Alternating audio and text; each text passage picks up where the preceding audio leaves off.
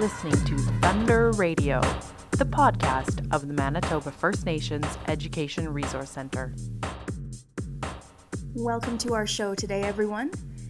The University of Winnipeg's new mandatory Indigenous Studies course. There is much that has been said and written recently about it, and that is just one of the things that Kevin Lamoureux and I discussed for this episode of Thunder Radio.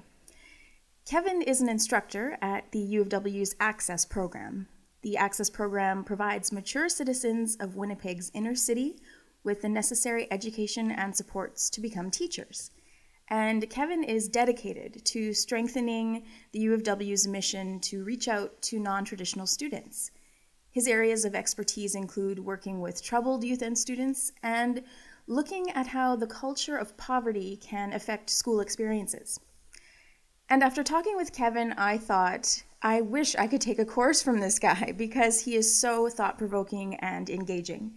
And I hope you think so too. So please enjoy this conversation with Kevin Lamoureux, not the politician as he pointed out for us, but the dedicated teacher and speaker. Enjoy. I'll have you start with telling me a bit about your background and how you got to where you are today.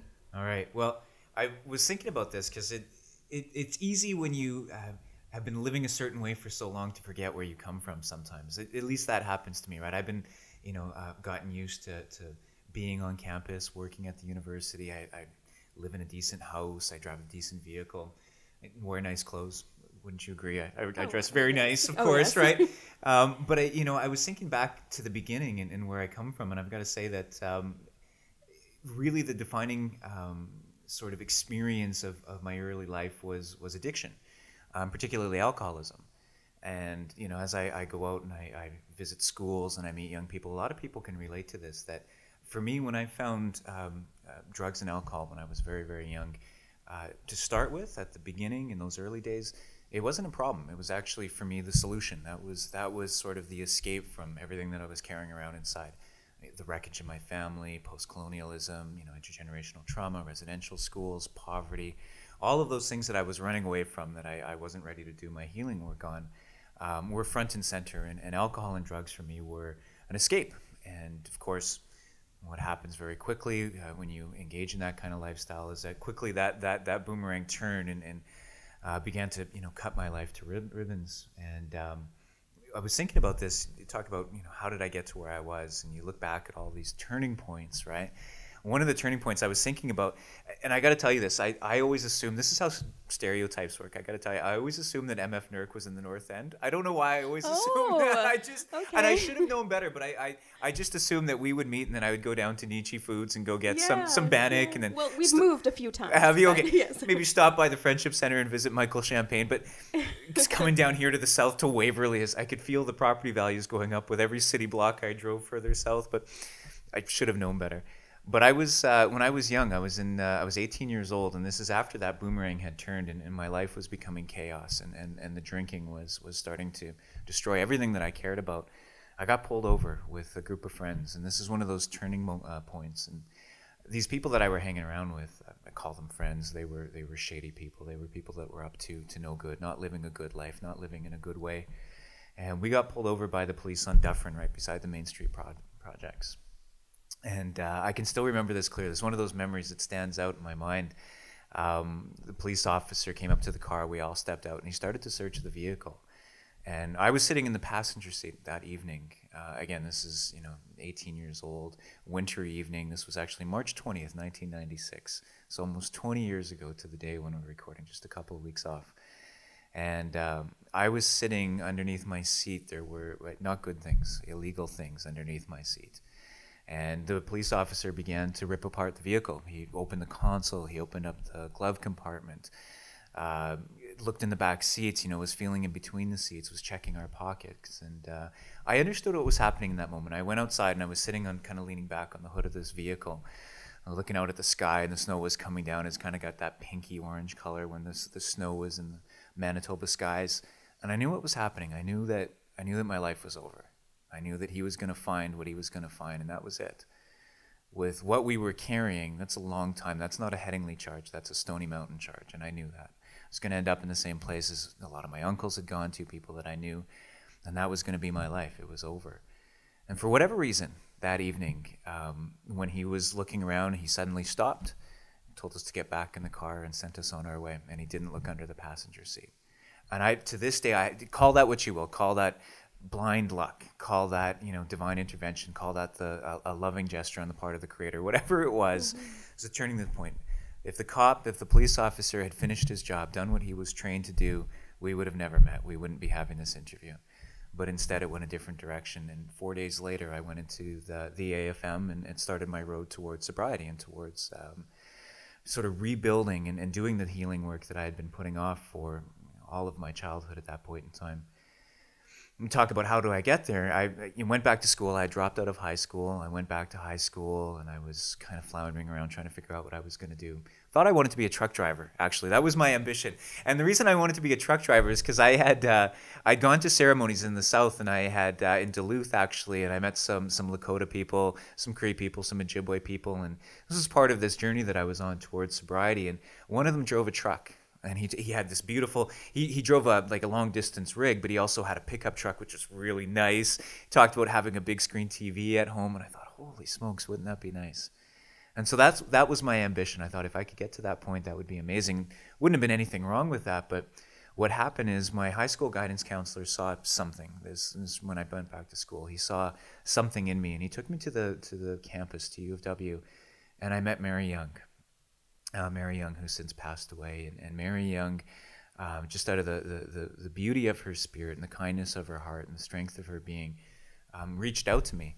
You got to understand that the Native Student Lounge looked very different at that time. It was First Nation Student Lounge at the time. Wasn't called the Aboriginal Student Service Center. It wasn't the beautiful space we have now. It was in the basement underneath the chapel. So there's all kinds of symbolism there. And it was just Mary. It was just her and a bunch of us kids there. And she brought me into that place. And out of the rest of campus with this flood of students who, I couldn't relate to it all. I felt panicky standing at the bottom of the escalators looking at all these hundreds, if not thousands of kids coming down. But it was there that I felt comfortable. And she actually reached out to me and helped me finish my paperwork. It was like a different language, university paperwork. She helped me get all of my records that they needed. And she literally hand-walked me onto campus. And then from there, the journey continues with people like Myra Laramie, people like Laura Fitzner, people like Marlene Atleo, people like Ken McCluskey or Ed Allen, people that reached out to me and sort of had done the hard work in their lives to make it easier on me, right? And if it wasn't for these amazing heroes in my life, these elders, these amazingly strong men and women, again, I don't know where I would have. Maybe I would have been driving truck long distance, and that would have been fine. But I wouldn't have been able to meet the young people in my life that I've met, the amazing teachers. Meet yourself and come here down to Waverly to MF NERC and finally figure out that you're not in the North End, right? So it's been a journey of me standing on the shoulders of giants and really sort of walking a path that was already well tread by people that were brave warriors, warrior women, trailblazers who made this possible for me. Well, you very beautifully answered actually one of my other questions, because I was going to ask you about your role models, since I think you're seen as a role model. Well, today, thank you. That's a blessing if that's true. There's so many. We live in this community here in Winnipeg, Manitoba, and across the province, where we're blessed with so many role models and so many heroes. Brian Rice is somebody that has been an elder and a guide for me in my life. Dan Thomas, other elders in the community that have done so much. Elder Bone. And then even just within my own generation, people like Jamie Wilson, Kevin Chief, Wab Canoe, who was going to the U of M at the same time that I was going to the U of W. That's right. Yes. Yeah. He was our associate vice president at the U of W, and now he's started this new journey, which is so impressive. Mm-hmm. And now you look at the generation that's coming up after us, right here on my campus at the U of W, Tasha Spillett, Leonard Monkman, Kevin Satie, too many others to name, all the people that are part of Red Rising magazine. Wow, it's difficult to look out at this landscape with all of the realities and all of the difficulties and all of the post-colonialism and all of the intergenerational trauma to still not feel some optimism when you look into these faces of these heroes that are creating change all around us. MF Nurk, for example. Well, we'll switch gears a little bit now. You work in First Nations education, obviously, at the U of W. And from what I've read on Google about you, I got Googled. You did. Your work covers a lot of different areas. So you had to sort past the images of the politician first to get to me. Oh my goodness. Yeah. I was actually curious how you dealt with that. If people mistake you for him, or all the time, Kim, all the time. It's the bane of my existence. I'll go to do a presentation somewhere, and people are sometimes literally let down that I'm not the politician. They were excited to see the MP, and then they just get little old me, and they're just like, oh wow. It's heartbreaking to me. Well, I actually don't know much about the other Kevin. Okay, and he is the other Kevin. Thank you for saying that. I'm the Kevin Lamoureux. He's the other Kevin Lamoureux. One. Thank you. But I did manage to find your information about your work, and so it covers a lot of different areas, as I discovered. So I wanted to maybe chat just about a few of them. Thank you. That stood out to me. So inclusion of Aboriginal perspectives in education. How do you accomplish that, or what do you do to push for that? Well, several years ago now, and we're actually going back almost a decade now. It's been a long time. Manitoba, the Manitoba Education Authority here in the province, made mandatory that every graduating teacher take at least one course, 3 credit hours, in Aboriginal education. Now, this was, largely undefined. There were definitely goals and visions, but the method to get to that place of awareness and inclusion was still being hammered out by trailblazers. And it ended up that I was teaching that course. And I have to tell you, this is kind of interesting how I ended up teaching this course. My background isn't Native studies at all. My background it's education, but it's gifted education, which is almost useless in a Manitoba context. It's not the language we use anymore. So I was completely unmarketable as a presenter. And I was coasting along. I had a fairly comfortable career. I was teaching. I got along well with my students. Everything was fine. But what ends up happening is they had a staffing crisis. And, it's worth spending a couple of seconds to sort of talk about this, how difficult it can be to teach that course. For many Indigenous scholars who walk into that teaching experience, it can be a hostile environment. And not because the students are bad or not because they have ill intent, but because that course is really at the front lines of what we're calling truth and reconciliation. That's where the hard conversations are. And you take somebody like Mary Young, who since passed away, who taught that course, who has to make herself vulnerable and talk about being a residential school survivor. It can be a very difficult environment to tell those stories sometimes. People that taught Brian Rice, of course, taught that course, and has had to face a lot of difficulties in that. So it was this thing that's been very, very hard on the instructors that taught that course, and we had a staffing crisis at the U of W. We didn't have somebody to teach that course. And the faculty approached me and asked if I would give it a try. I think that the only thing that qualified me to teach that course at that time was the fact that I happened to have an Ojibwe father, and that was it. I had no other formal background, which is funny because if you think about it, if you're going to teach Germanic studies on campus, I think you need more than just a German parent. Someone with a German background. Yeah. Right. But for some reason, that qualified me to teach this course, and so I took a stab at it, and but I took it very seriously. I had about a year to prepare, and I jumped in as much as I could, trying to get caught up with these superstars, people like Niga Onwewudem, James Sinclair from the U of M, people like Frank Deere, people like Laura Fitzner, people that were, giants in this area, just trying to catch up with the conversation. And I was getting ready to teach that course the first night. I'm getting my books ready. I'm getting all my presentations. I was terrified. I knew how difficult it could be to teach this course. And I actually phoned up a friend of mine, a fellow by the name of Kevin Chief, who we mentioned, of course, minister in the government. Yeah. And I said to him, I'm feeling really, really nervous about teaching this course. I'm feeling completely inadequate. And actually, he came back with a bit of wisdom. He said, well, the reason you feel inadequate is because you, in fact, are inadequate to teach this course, which at the time was like, oh, my God, I wish I would have phoned somebody else for some support in that regard. But he took the time to explain himself, and he said, look, you don't have to speak for all Aboriginal people. In fact, you shouldn't even try. That's disrespectful. You speak for you. And you've got your circle of knowledge, and where the gift is and where the blessing is that you've got these connections with people who also have their own circles of knowledge, their own bits of the story. And if you can reach out to them and build those relationships, you'll be able to network with a community that is able to speak for itself, right? To give voice, to create the space where that conversation can happen. And I've carried that wisdom with me ever since, that I don't speak for anyone other than myself, but I do want to be somebody that creates the space for good conversations. Now, when I walked into that course, again, teaching Aboriginal education on campus is unlike any other course on campus. It's not academic. It's very emotional.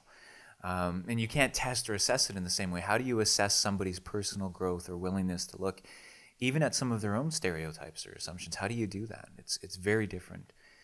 And the way that I approach it is like this. We start off first talking about our identities, who we are as people, our notions of culture. And there's a famous academic by the name of Martin Brokenleg who talks about culture, and he says that culture is simply that which seems normal to you.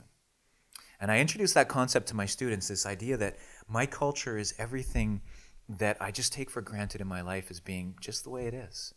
Right? So that when I'm going about my daily business, I'm going to work the way I always go to work. I talk to people the way I always talk to people. I tell the jokes. I do all the things that I do on a daily basis. That's my culture. That's what's normal for me. And what I invite my students to consider is this idea that just because it's normal for me doesn't make it normal for anybody else. And school is really a place where normal is reinforced. Normal comes with a lot of assumptions. Normal is measured on tests.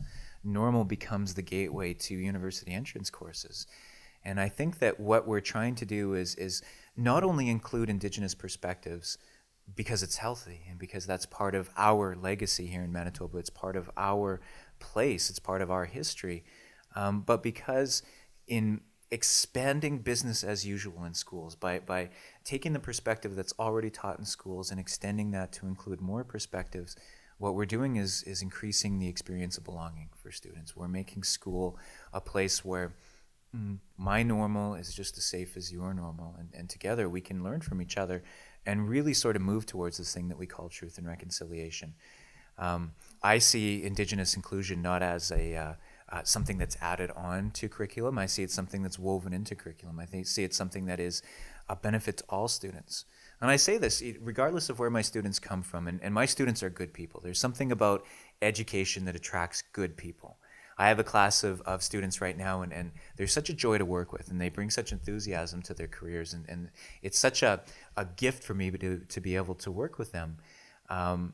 But inside of this, what we have is this opportunity to really understand that if we're doing Aboriginal education the right way, everyone should feel a sense of belonging because of that. Everyone should feel a sense of joy. Everyone should feel a sense of safety.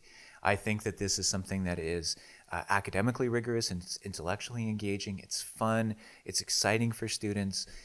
It's a place where I think really, really meaningful teaching and learning can happen. And, at the same time, we get to carve out our experience with truth and reconciliation.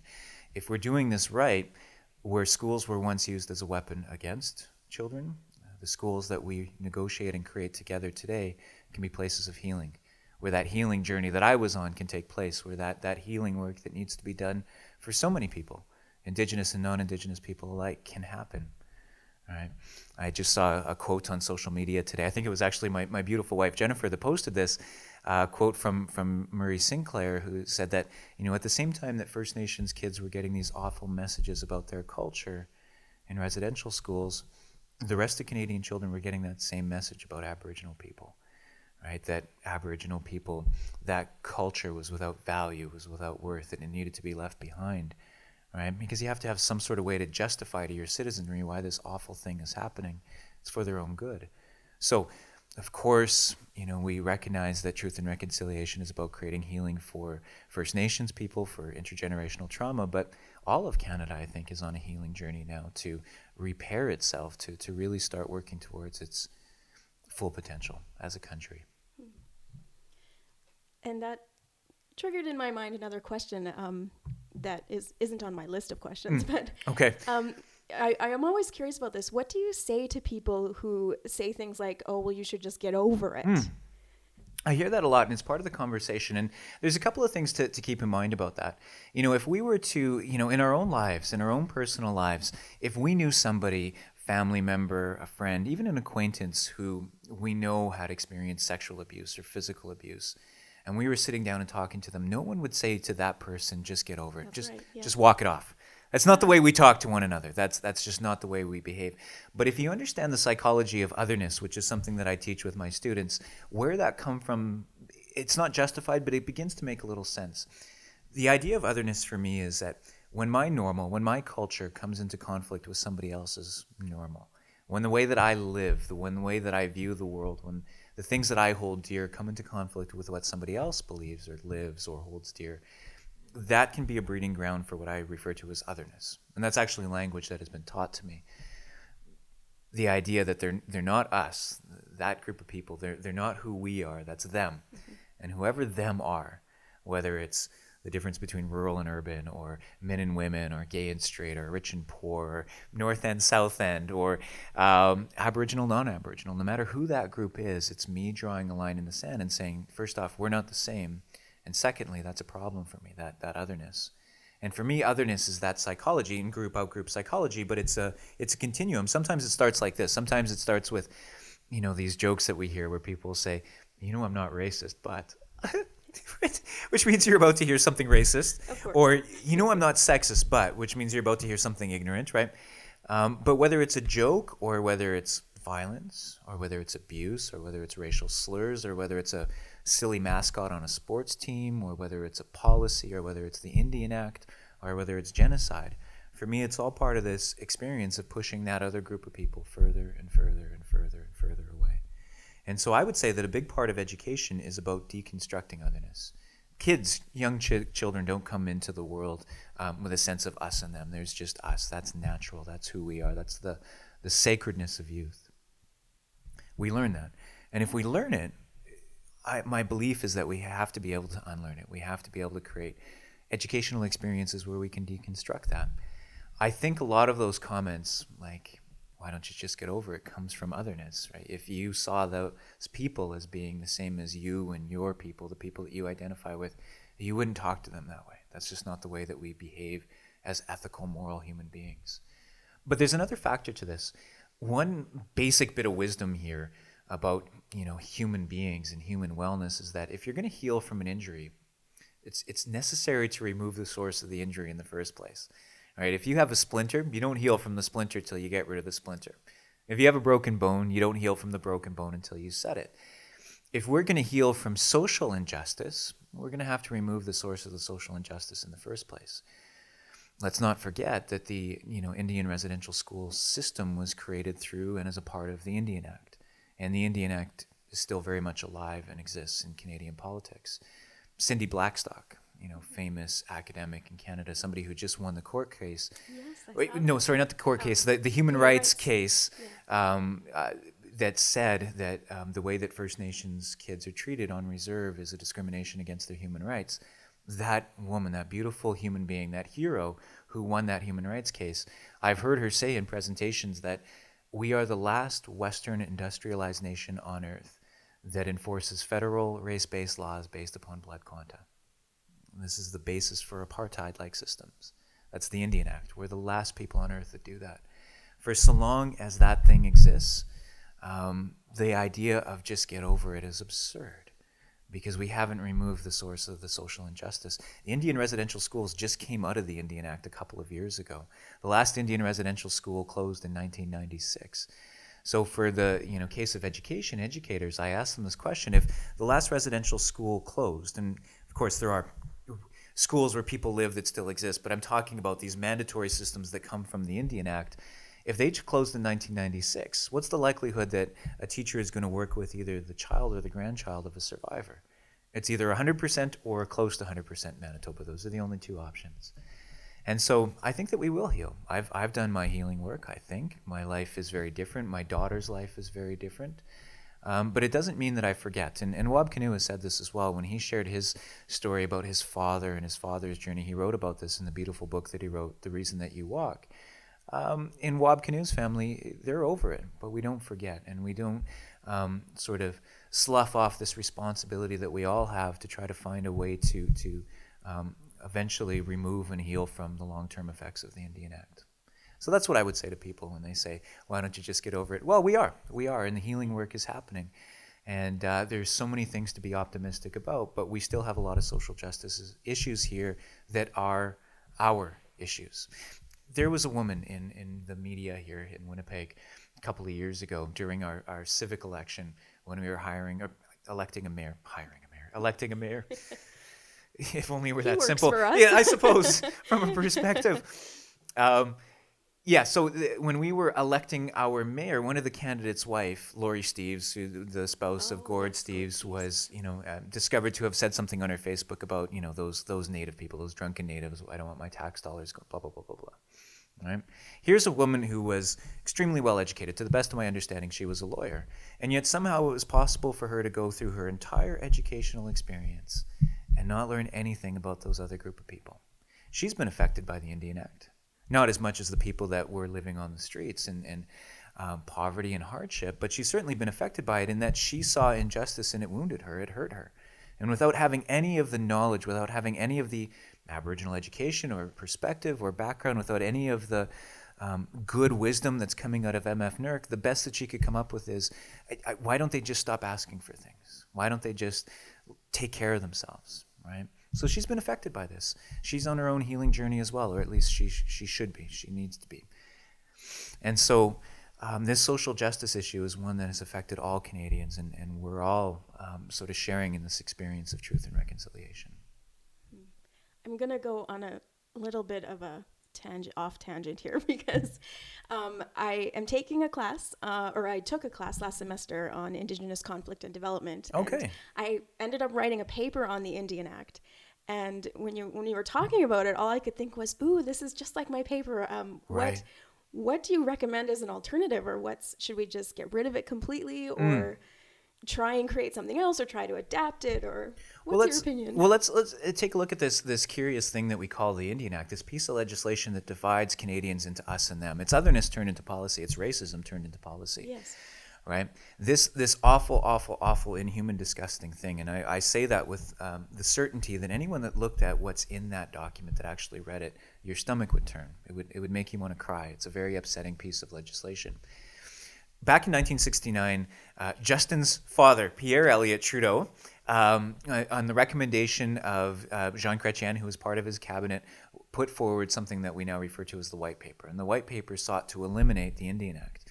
And that moment in Canadian history is really, really important because it ended up leading to one of the largest civil rights movements in Canadian history. That was sort of our moment for Indigenous people, where all of these leaders really sort of found their footing and found their voice and began to speak very, very powerfully about Indigenous rights.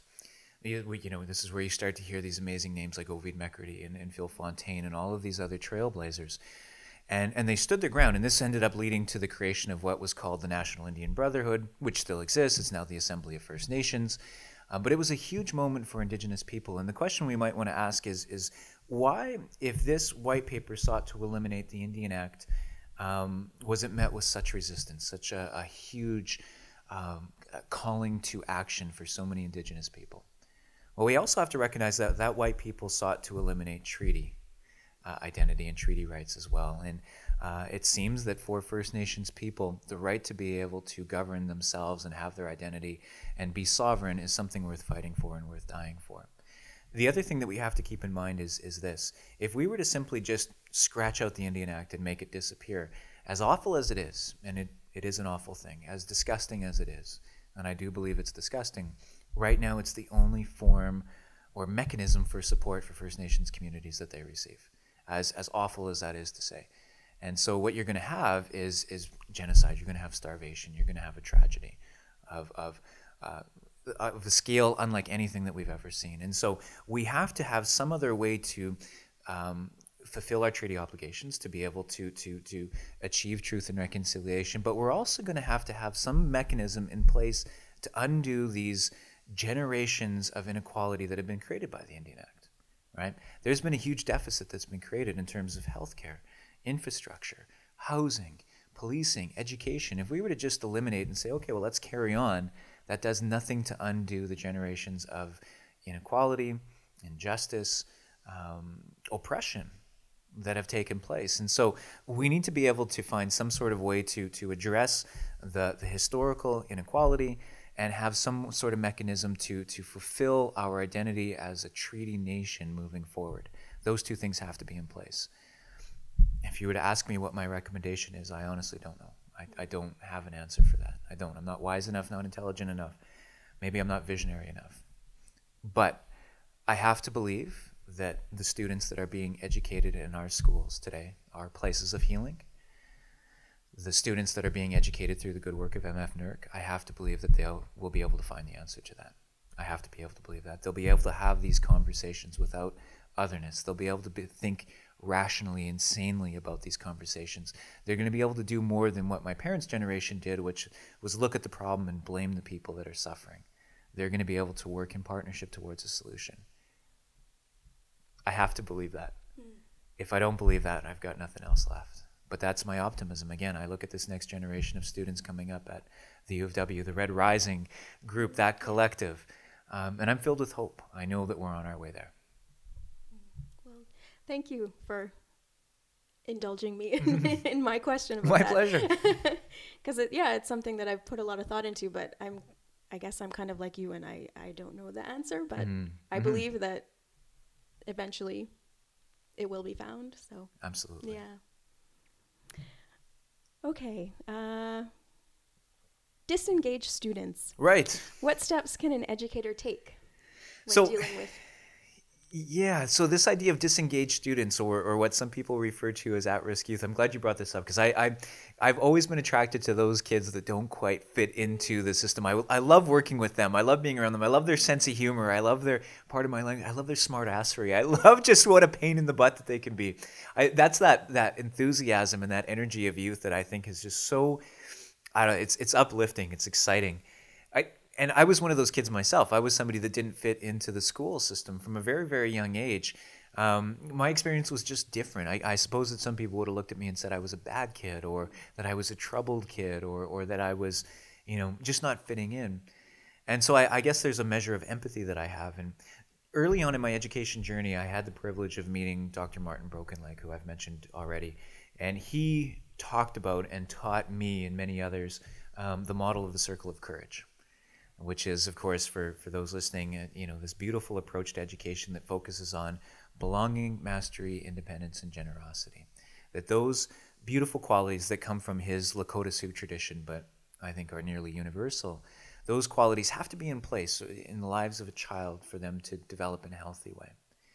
And what he says is that when one of those are missing or absent or distorted, belonging, mastery, to be good at something that is socially important, independence, the opportunity to make good decisions for oneself, and generosity, this opportunity to contribute something positive, when those are missing, that's what the risk factors are. There's nothing wrong with the kid, there's something wrong with the environment. And that philosophy is something that I hold true to, and something that I teach to my students even today, that we don't work with bad kids, we work with kids that come from difficult environments. And for me, there was so much wisdom in that model. First off, just in terms of locus of control. I can't change people. I can't change who somebody is. And if you ever hear somebody that's giving relationship advice and they're talking about somebody as if they're a fixer-upper, that never happens. That's not the way that human beings work. You can't change people. But you can change, as educators, the environment that you create for kids.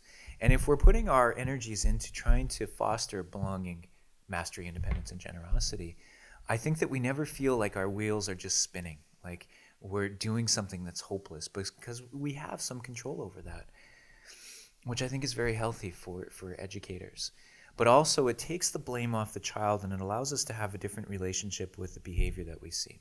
When a child is being disrespectful, swearing, whatever the case may be, if we know that it's not coming from a bad person, but from a vulnerable child who's suffering, it really changes the toolkit we have available to us.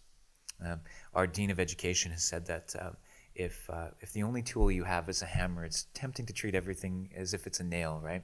To solve problems in that one way.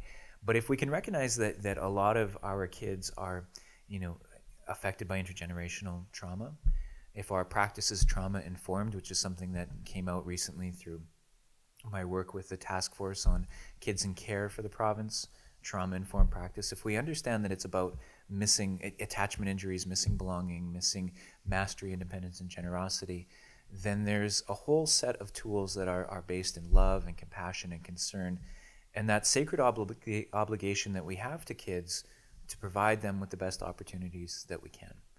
And my philosophy with disengaged youth is that if there's anything standing in the way of that sacred obligation to love and care for kids, be it policy, institutional requirements, whatever, they've got to go. It's on us as educators, on adults, to advocate for those changes so that we can go back to that basic relationship with kids. That's my feeling, and that's the way that I approach work with disengaged youth. So then how do you specifically, I guess, draw out the talents or the gifts that you might see in a youth, be they disengaged or otherwise? Yeah. What do you do? Well, the first thing I would suggest if we were wanting to draw out the gifts or the talents of kids is, first off, get rid of that word gifted. That word gifted actually comes from a mindset that also saw kids referred to as retarded. It comes from the IQ model of intelligence, which, if I had time, I would get into this, actually has its historical origins in eugenics and racism and justification of slavery, all these ugly, ugly things. Get rid of that word. Get rid of all of that mindset. And instead operate from the idea that every kid deserves to have the opportunity to be good at something that matters. You know, a lot of our elders will talk about the idea of the Blue Star children, or these children that have these talents, but every kid has a talent, and what we want to do is be the kind of nurturers, the kind of community members that foster that talent in all children. And so for me, a big part of it is just about removing barriers, right? I think that a lot of times business as usual in school, simply because we inherited a system, can stand in the way of the expression of talents, right? It can be difficult to be a kid in schools, right? And there are so many good teachers. Almost every teacher I interact with is somebody that cares about kids, that are enthusiastic, and they feel the same frustrations that we're kind of banging our heads against this system. But we have to remember that there is no system apart from people, and that as we change business as usual in schools, as we change our practice, we change that system. Now, having said that, there's a really big threat that's facing Manitoba schools that we have to be aware of, and I think that all of us that care about schools and teachers and children have to be aware of this. It's the threat that's coming from the political world that says that teachers need to be accountable. And logically speaking, this is where you get into difficult territory, and I don't want this to be polarizing, and I don't want to be partisan, but when you say that teachers need to be accountable, of course we want teachers that are doing their job. We have all kinds of checks and measures in place to ensure that that's taking place. What's being implied, though, when I want every Manitoban to be aware of this, when we say accountability, what we mean is, or what the politicians mean right now, is through standardized tests. That's what they mean. And so we really have to be able to look at this question of, if we are measuring accountability through standardized tests, accountable to whom? Because we know from statistical facts that it's not accountable to our Aboriginal kids. It's not accountable to those of lower socioeconomic status, those who come from northern Manitoba. It's not accountable to female students in schools. It's not accountable to new Canadians, to students that are EAL. So accountable to whom? Because it's not accountable to the kids that most teachers are working with. And most teachers get this. Most teachers understand this. But as we see this increasing voice for data-driven education or standards-driven education, standards as measured by these standardized tests, which I think are more a measure of culture than they are ability, or whether or not a teacher is doing their job right, we need to continue to educate voters so that they don't make the mistake of thinking that that system is going to make better teachers. That system is going to choke the vitality of a lot of students. It's going to make it very difficult to live up to a lot of the values that we say that we hold dear to in Manitoba.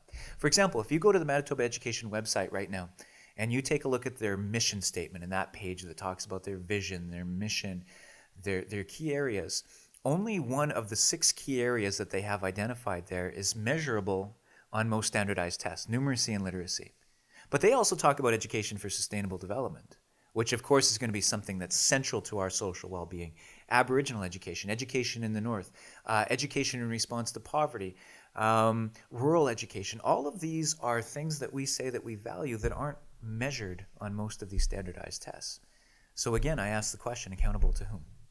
Because they're not accountable to what we say that we hold dear to. And so this isn't just on teachers, this is on all of us. Every community member, I think, should be talking about this, should be challenging any political party that wants to impose that sort of system on schools.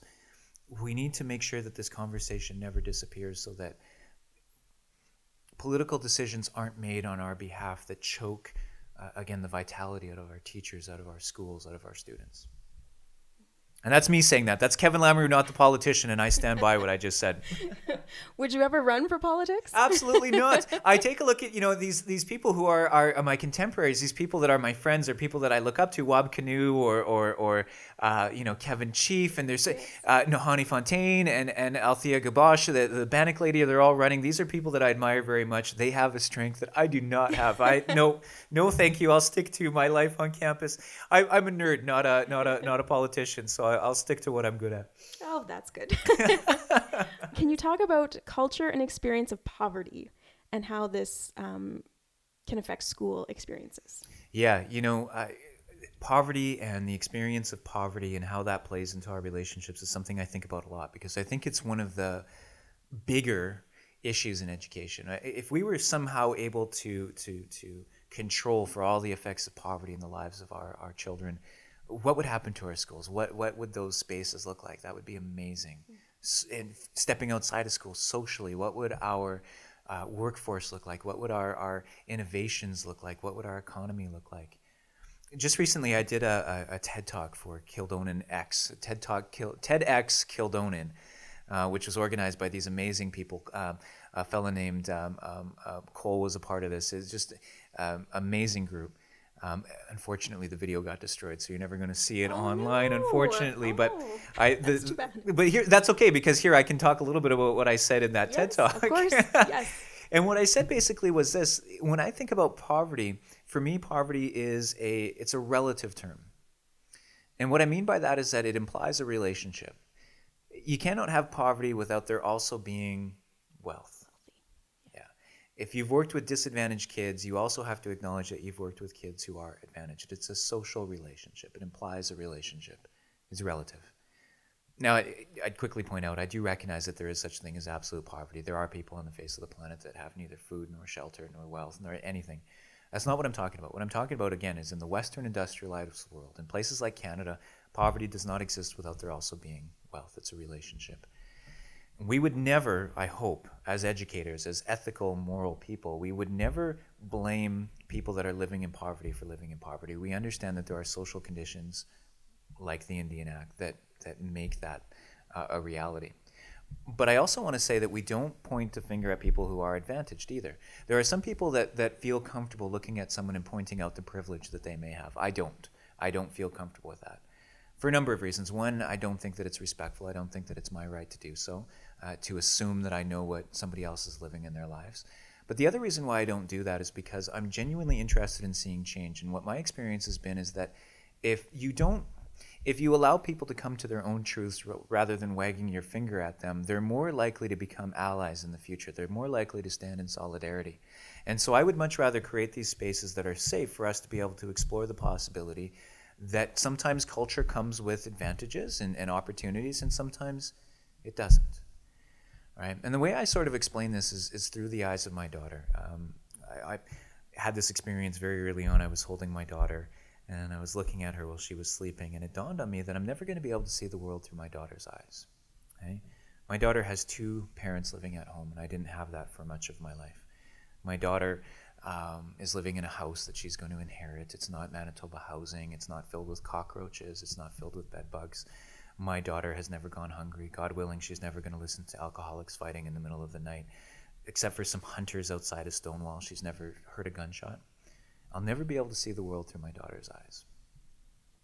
But I never want my daughter to feel guilty about that. Ever. My daughter, who's just as ethnically Aboriginal as her cousins, has these advantages only because her father had a moment of luck in his life where a police officer didn't finish doing what he was doing. And there were the Mary Youngs, the Myra Laramies, the people that were able to make this possible for me. She has those things because her parents love her very much and worked very hard to be able to provide her with that. I don't want her to feel guilty about that. But if my daughter ever looks down from her place of privilege, and she is privileged, as a typical middle-class Canadian, she's enjoying more privilege than most of the world is ever going to know. If she ever looks down from her place of privilege at those without and blames them for what they don't have, I feel like I'll have failed her. And so I feel like I'm on a journey with her for her to understand that, as she interacts with her family that may not have as much, they don't have as much not because they're bad people or they didn't work as hard, but because they didn't maybe have the same opportunities. That if she sees somebody suffering, instead of pointing at them and going, I'm sick of these drunken natives, I don't want my tax dollars going to them, to think about how she can help, how she can be part of the solution. I think that we're on this journey together. And I hope that my daughter always sees herself as being somebody who's committed to social justice, to this idea of truth and reconciliation. I want that for all Canadians. Right now, the reality is that not all Canadians start at the same place. Right now, that's often racialized because of the Indian Act. We have inherited a reality, whether we've been in Canada for generations or whether our families have just come to Canada, we're inheriting a reality. We are, as my friend Mark Cooley says, children of that system. Okay? But rather than pointing fingers or blaming or being divided on this idea of us and them, we have an opportunity. The 94 recommendations of the Truth and Reconciliation Commission have mapped out a roadmap home for us. And so we have everything we need to find our way back to the country that we always should have been, to that partnership, that treaty that created this nation. And that's a matter of education. That's a matter of understanding poverty in a sophisticated, ethical way, and understanding that we're not just concerned citizens, we're transformative citizens. We have the opportunity to contribute something. Thank you. How old is your daughter? My daughter is 3.5, and her name is Mina. And many people have heard this story, but I'll just tell you very quickly. Sure. Mina, M-I-I-N-A, is, depending on dialect, it's an Ojibwe word. It's a Nish word that means blueberry. Oh. And so she's my little blueberry. That's where the name comes from. She, that's my girl. That's a great name. Yeah. Well, I guess just in closing, I'll ask you one more question about the new Native Studies requirement at the university. How are people responding? Is there backlash or positivity? Or? This is such a beautiful thing.